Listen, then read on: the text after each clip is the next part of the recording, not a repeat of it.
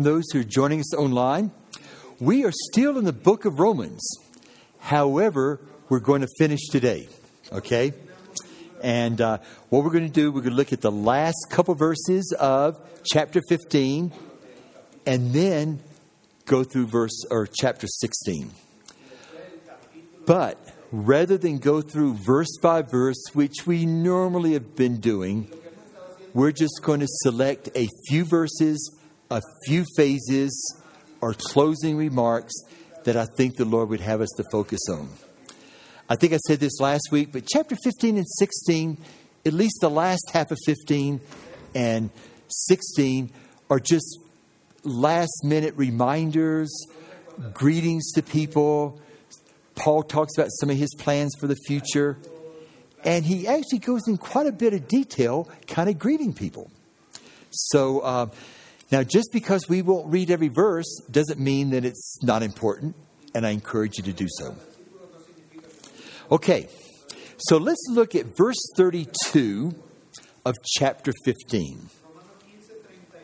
It says, "So that I may come to you in joy by the will of God and find refreshing rest in your company." And I want us to just kind of focus a few minutes on this refreshing rest in your company. This is speaking of the koinonia, the fellowship of the believers, of the saints. When God brings together those who've been truly regenerated, born again, and they desire to follow Him with all their lives, there is something supernatural that happens between them. The Greek word is koinonia. They love, they prefer one another. There's a connecting of spirits. And the fruit's amazing. In fact, it's the type of fruit that cannot be counterfeited. The fruit of true koinonia is refreshing rest. Our spirits are refreshed. And what does that mean? It means that God's Spirit is surrounding us. There's an absence of anxiety and worry and fear. There's an undescribable joy and peace and rest that takes place. Philemon, verse 7. Philemon, of course, is right before the book of Hebrews, in case you're wondering. And in verse 7, it says, "For I have come to have much joy and comfort in your love, because the hearts of the saints have been refreshed through you, brother." He's speaking to Philemon. And he says, the word hearts there is actually, it means kind of the inner man. And he's talking about the much joy and lots of comfort in your love. And when we're truly walking in Christ, when we're abiding in Him, it says it is. Okay? Yes? Okay, great. Okay. Proverbs chapter 10, verse 11. It says, "The mouth of the righteous is a fountain of life." Proverbs 11, verse 30 says verse 30, it says, "The fruit of the righteous is a tree of life." Proverbs 15, verse 4, it says, "A soothing tongue is a tree of life."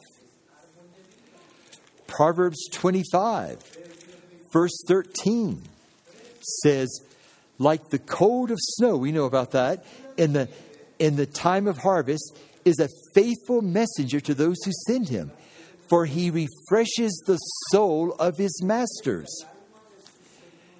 All these are pictures of what we should be. We should be a fountain of life. We should be a tree of life. We should be someone who refreshes the soul of others. John 7. Most of us know this passage. Verse 37, it talks about how we... Well, let me just get to it here real quick. John 7, 37, 38. At the end of 37, it says, if anyone is thirsty, let him come to me and drink. He who believes in me, as the scripture said, from his innermost being shall flow rivers of living water. So what do all these things have in common? It's what God desires, what he wants our lives to be. He wants us to be a fountain of life, a tree of life, refreshing to people's souls, living waters, rivers of living waters. And just think about, if all of us were like that, this world would be a different place, wouldn't it? Because people would want to know about Jesus. And this is true for individuals like Philemon, but it's also true for churches. We should ask God to make us refreshing to the souls of others, to make us a church that brings refreshment to anyone we come in contact with. How does this happen? Well, we got to keep a right relationship with God and to one another. We can't allow anything to get in the way of our relationships, because the stuff that gets between us, that's what kills koinonia. That kills spiritual refreshment. I think it means we got to focus on Jesus, because he's got to be the center of our lives. And if he's the center of our lives and the center of our relationships, this dynamic of refreshing one another can happen. And then in Romans, there in chapter 15, in verse 32, I like that phrase where it says, and I come in joy. You know, and when we, joy is really a decision a lot of times. It's got to come from the Lord. But as we cultivate joy in our life, as we focus on him, as we make sure that we get our relationships right, a spiritual koinonia takes place. And we can be refreshment to others. We can bring life. We can bring rest to others. And I like the way that Paul kind of ends this by talking about he wants us to be a refreshment to one another. Okay, let's go to chapter 16, verse 1 and 2. I commend to you our sister Phoebe, who is a servant of the church which is in Cenchrea, that you receive her in the Lord in a manner worthy of the saints, and that you help her in whatever matter she may have need of you. For she herself has also been a helper of many, and of myself as well. It's if we had time, I'd like for us to go through almost every one of these greetings. For example, in verse 3 and 4, it's talking about Prisca and Aquila, a couple. He says, they're my fellow workers in Christ, who for my life, they risk their own necks, to whom not only do I give thanks, but also all the churches of the Gentiles. And then it talks about the church that meets in their house. Then it talks about in verse 7, Andronicus and Junius, how they are outstanding among the apostles. Verse 13, it talks about greet Rufus, a choice man in the Lord, also his mother and mine. By the way, do you know much about Rufus? Like, who is his father?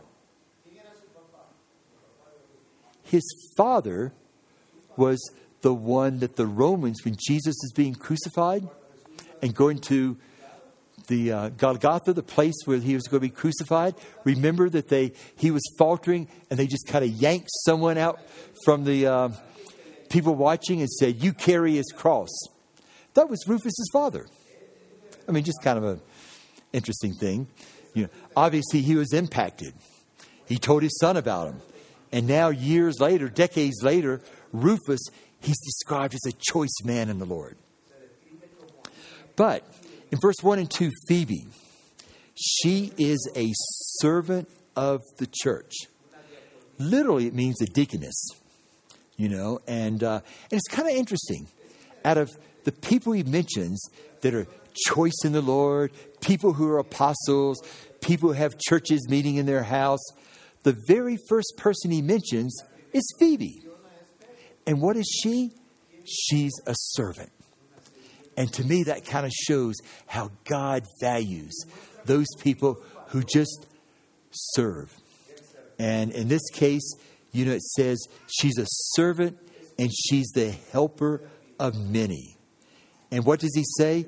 He says, I commend to you, our sister, and receive her in the Lord. And be a helper of her as she is to others. And so I think these are just things that I like.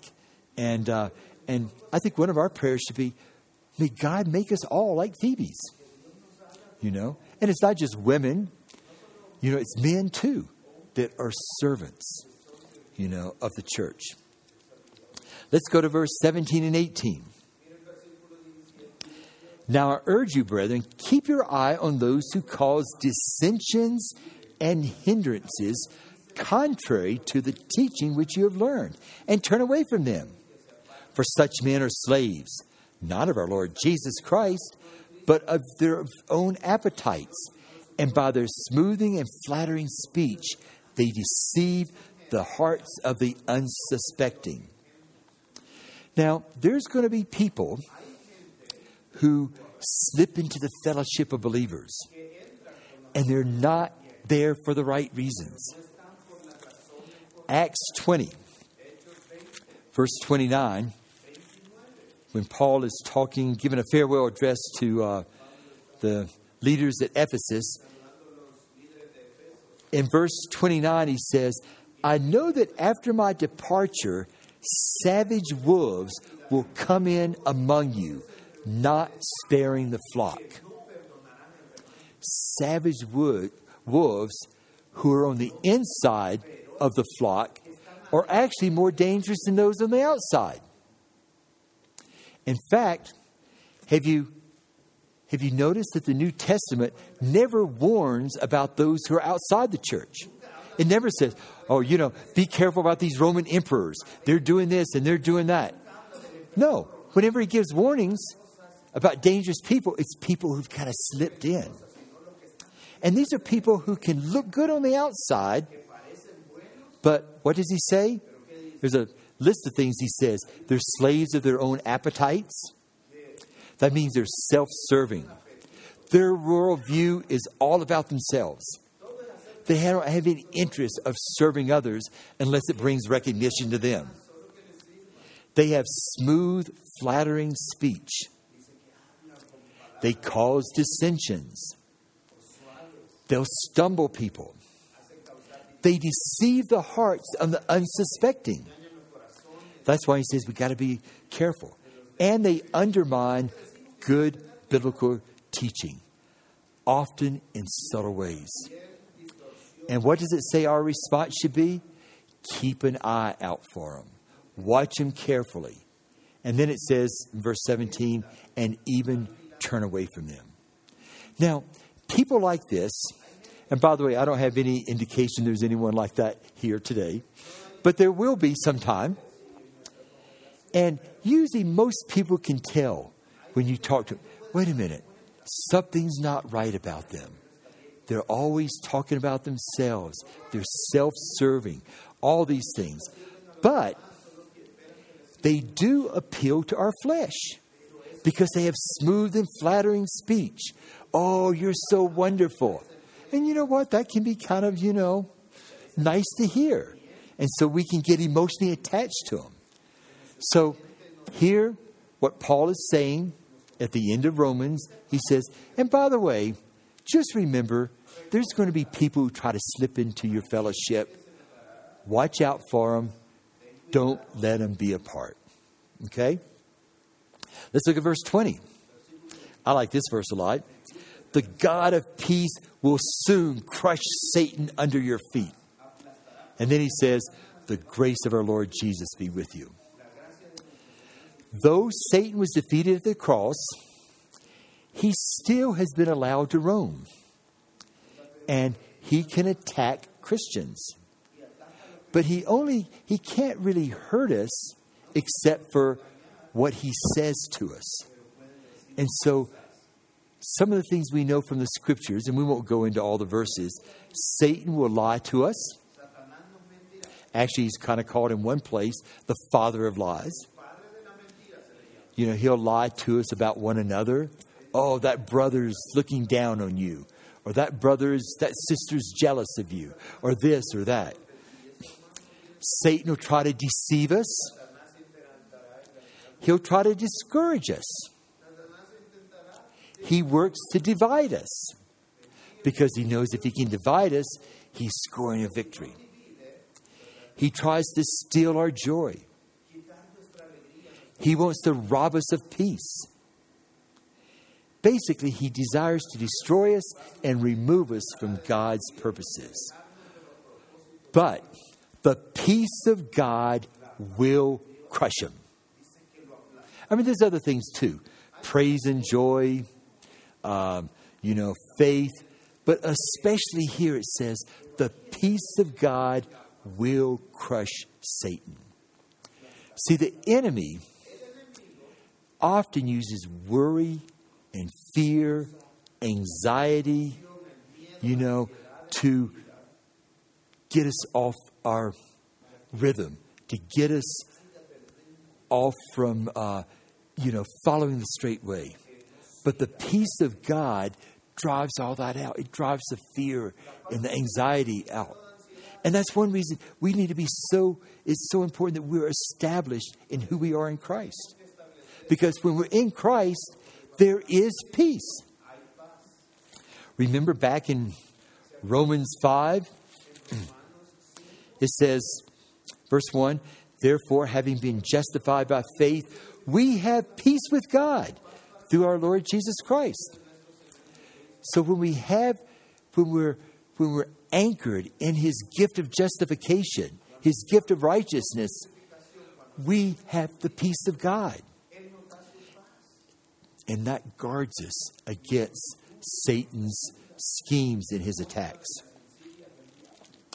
Colossians chapter 3, verse 15. It says, let the peace of Christ rule in your hearts, to which indeed you are called in one body, and be thankful. So here it implies that we have a choice in whether or not we let God's peace, the peace of Christ, come into our hearts and be there. And we need to always be receiving his peace and working to be living there. Because when the peace of God leaves us or starts to drift away from us, that's when we get yanked around, and that's when the enemy can, do what he wants to do to us. Okay, let's look at verses 25 and 26. Maybe verses 25 to 27. It says, now to him who is able to establish you according to my gospel and the preaching of Jesus Christ, according to the revelation of the mystery which has been kept secret for long ages past, and now is manifested, and by the scriptures of the prophets, according to the commandment of the eternal God, has been made known to all the nations, leading to obedience of faith, to the only wise God, through Jesus Christ, be the glory forever. Amen. That's actually just one sentence, But he says, may God establish you.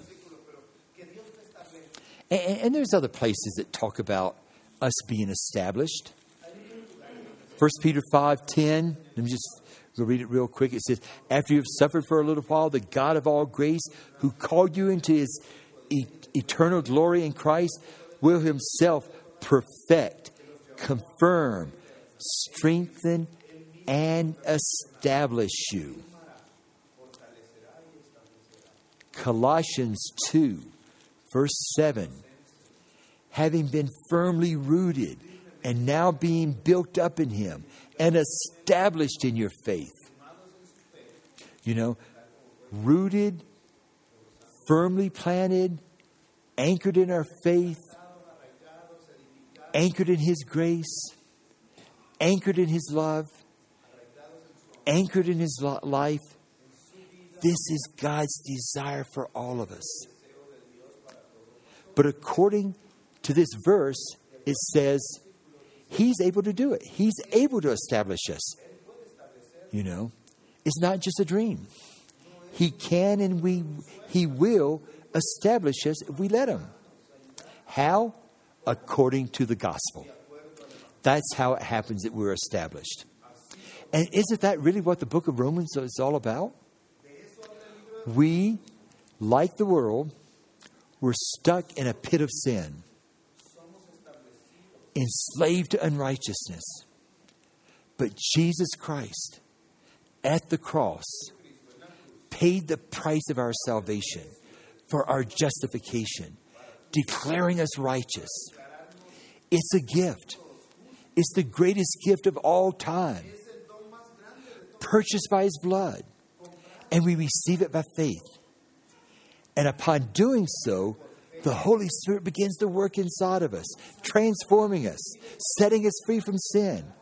And we begin to be established in His grace, in His life, in His word, in the freeing power of the gospel. This is the mystery which has been kept secret for ages, it says. But now it's been revealed. This is what the book of Romans is about. The book of Romans explains and reveals this mystery. And this is the message that we are to proclaim among all the nations and everyone in this county. Because every person from all cultures, all backgrounds, all generations are in desperate need of the gospel. We were talking a few minutes ago about the peace of God that crushes Satan. The peace of God is only found in the righteousness that's found in Christ. No other way. One more verse, Philippians 3, verse 9. It says,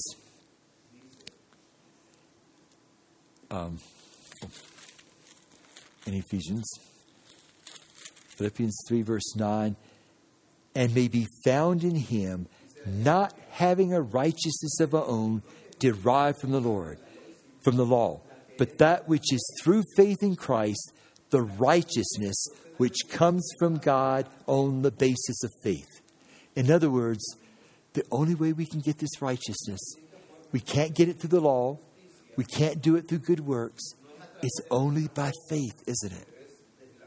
And it's the righteousness that the Old Testament talked about. Just in the book of Isaiah, you know how many times it talks about righteousness that's going to be coming? 49 times. Just in the book of Isaiah. It was something that was going to be coming, but now in Jesus, it has been revealed to us. It's been manifested to us. Romans, it's a great book. Actually, I'm kind of sad to leave it, but I do have some things that I want us to be talking about in the months ahead. But I think Romans is a book that we need to read and study often through our life because it's filled with truth. Let's pray. Lord, we want to thank You for making the gospel clear to us, for revealing it to us. Lord, it's been a mystery. And Lord, the mystery is You have given us the gift of righteousness. Lord, we thank You for that. And Lord, may we embrace it. May we determine to let the gospel and Your gift of righteousness transform us. May we receive it by faith. Thank You, Lord. Amen.